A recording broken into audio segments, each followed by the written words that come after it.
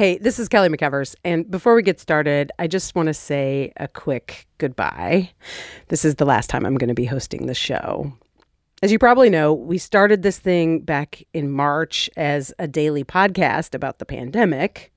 Since then, we've obviously expanded the focus of the show, and in doing that, we've been handing it over to our colleagues who make the NPR radio show, All Things Considered. Thus, the new name, Consider This. As for me, I'm going to go back full-time to the other NPR podcast I host. It's called Embedded.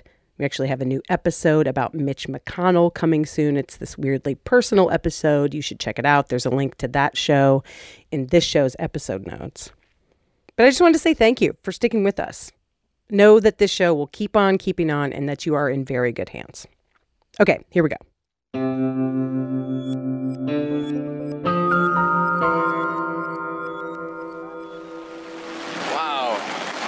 Wow. Today is May 27, 2018, and this is some flash flooding in Baltimore City. Scott Harris took this video from his front porch a couple years back. The water's running so far fast. It's going up the corner and down the alley. Within hours, his neighborhood was flooded, and it wasn't the first time. This had happened at least 6 times, starting in the mid-'70s. Thing is, local reports and federal maps both show that there is significant flood risk on Harris's block. But no one told Harris anything about it when he and his wife bought their house in 2005. We had no idea at all that there was even a concern about a floodplain. Now he has to pay $1,200 a year for flood insurance. I got to do what I got to do. I'm bent over a barrel. I can't do anything else about it. It's not just people who own their homes, and it's not just floods. Every year, millions of Americans get no information about the risk of flood or wildfire when they're deciding to rent or buy a place to live. No information about risk, no warning. Not from a landlord, real estate agent, not from any seller, appraiser, or home inspector. And the reason, according to a new NPR analysis, is that in many places, no one has to tell you. This is Consider This from NPR. I'm Kelly McEvers. It is Friday, October 23rd.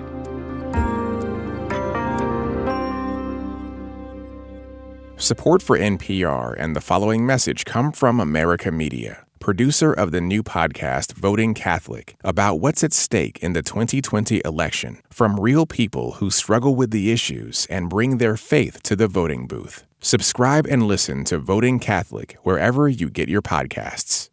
This message comes from NPR sponsor ADP, with more than 70 years of experience helping businesses run smoothly. HR, talent, time, benefits, and payroll. Informed by data and designed for people. Learn more at adp.com.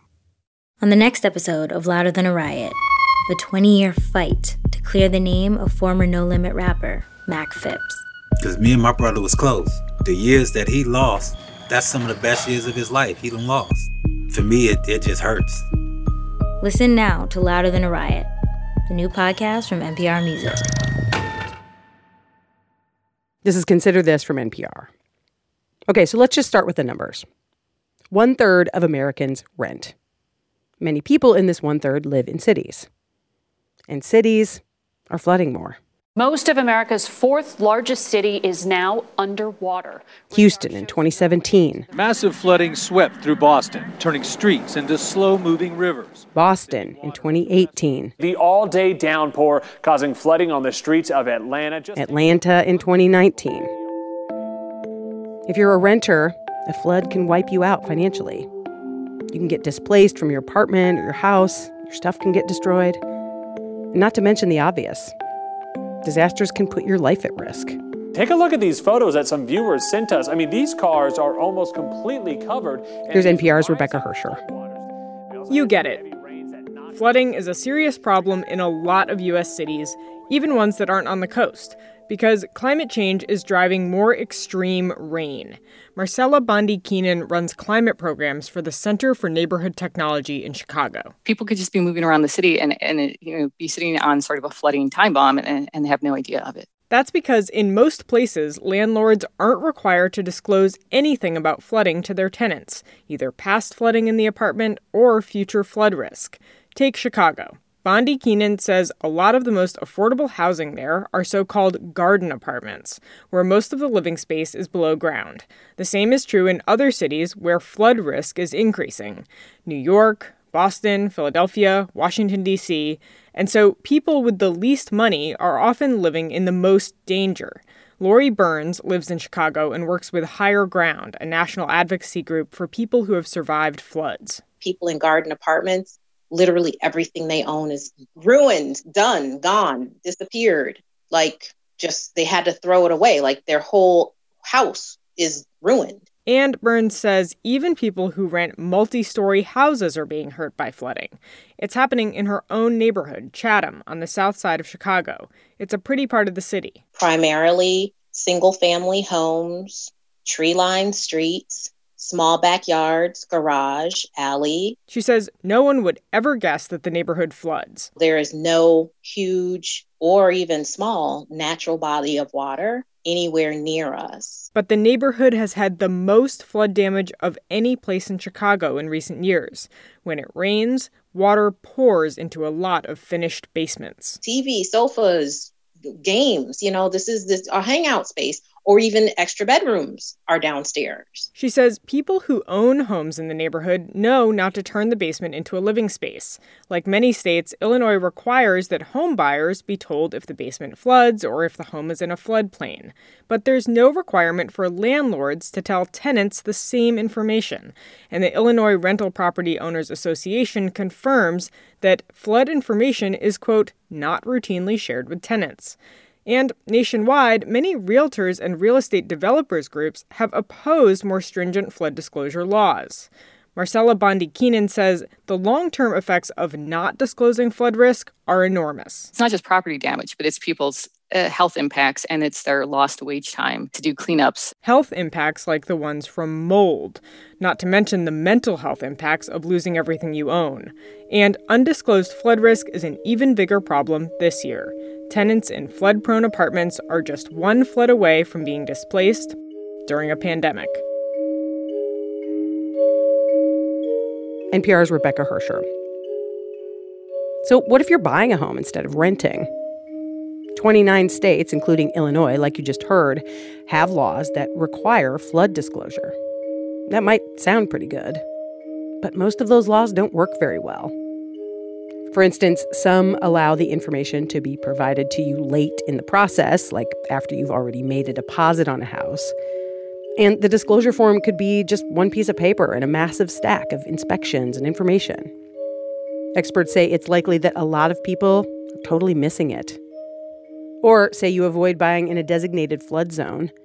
You might not know if you're still close to one. And it's not like water knows where the boundaries are. Yeah, so that would have been our fridge over there, right there, and our stove, and that's the microwave sitting on top of it, because we had an over... If you think the laws around flood disclosure sound murky, the laws around wildfire disclosure are even worse. So basically we shared it with our neighbors next door. Jennifer Montano and her family lived in a duplex in Vacaville, California. This summer, fire came through, and they had to evacuate. There would have been a wall here, and that would have been their half, and this was our half. When they were able to go back, their home was basically gone. The fridge burnt down to a charred metal box. The piano looked like a ball of wires. The mug! Jennifer's 10-year-old daughter, Aaliyah, pulled out a piece of red and green mug. Daddy, part of Christmas survived! that was it. Part of Christmas in there. Their house is just one of more than 10,000 buildings that have been destroyed by wildfires this year. That destruction, like the damage caused by floods and other disasters, costs all of us, U.S. taxpayers, billions of dollars each year. And with few states requiring any disclosure about wildfire risk, many people, like the Montanos, have no idea it could happen to them. They talked to NPR's Lauren Sommer. She picks up their story from here. It was late at night when they got the alert that the fire was moving faster than anyone realized. 2 sheriffs, I believe, showed up and said, you guys have 10 minutes. to go. She and her husband Ryan grabbed what they could before running to their cars. But once you see fear in a firefighter's eyes, that's when you know things aren't good. When she and Ryan moved here 7 years ago, they loved the hills and the oak trees. The risk of losing their home in a wildfire wasn't part of the conversation.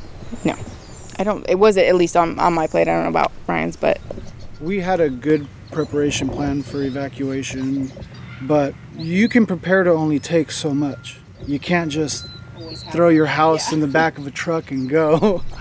This is a pretty common story. Close to 60 million homes have been within less than a mile of a wildfire since 1992.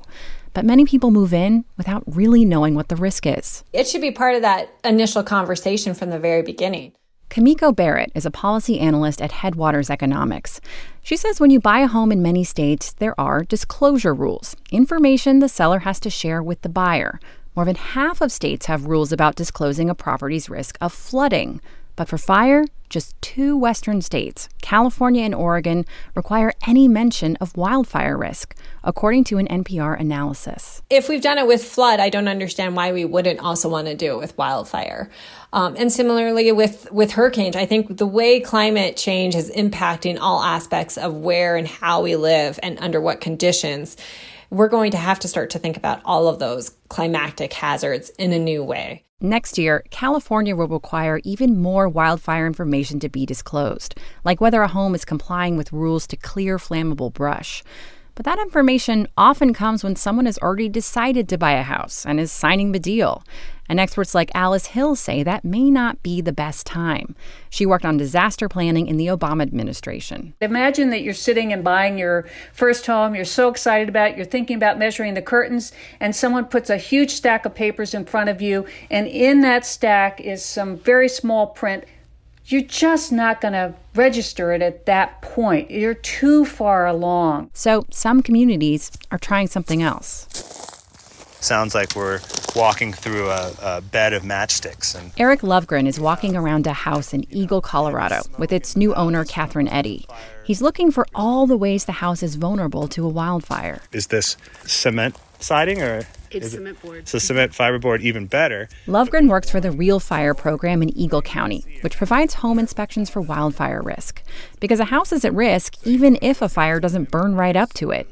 Many are ignited by embers blown far ahead of the fire. There's one vulnerable thing that I see, and that is your firewood pile that's underneath that window, and that's a real common thing. Small things can make a big difference, like cutting back dry brush, cleaning out gutters, or making sure attic vents are covered by wire mesh. It's all new to Eddy, who just moved from Tennessee. I looked at the property that I just purchased, and I see a lot of dead trees, and I, want to help protect the community and my neighborhood. A lot of new homeowners are referred to the program by real estate agents.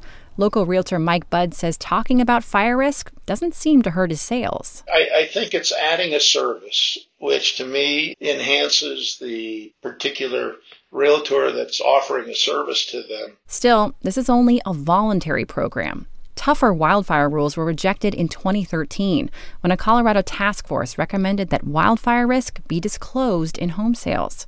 The State Realtors Association successfully fought against it. We were just coming out of the real estate bust, and we had a lot of foreclosures. We felt that what was being recommended wasn't taking those things into consideration. Several other counties in Colorado are adopting similar voluntary inspection programs. But Lovegren says wildfires need to be on people's minds even when there isn't a crisis. The smoke is in the air, the neighboring community is on evacuation. Then people are really paying attention, but how do you keep their attention? That is the trick. To really reduce fire risk, you need entire neighborhoods to work on it. Because in a warming climate, the chances of extreme fires are only going up. NPR's Lauren Sommer. Everything you heard on the show today was part of a big series of stories on climate risk from Lauren and from NPR's Rebecca Hersher, who you heard earlier. If you are moving to or already live somewhere where fire or flood might be a risk, they put together a guide of questions you can ask and advice on how to get answers. There are links to that in our episode notes. This is Consider This from NPR. I'm Kelly McEvers.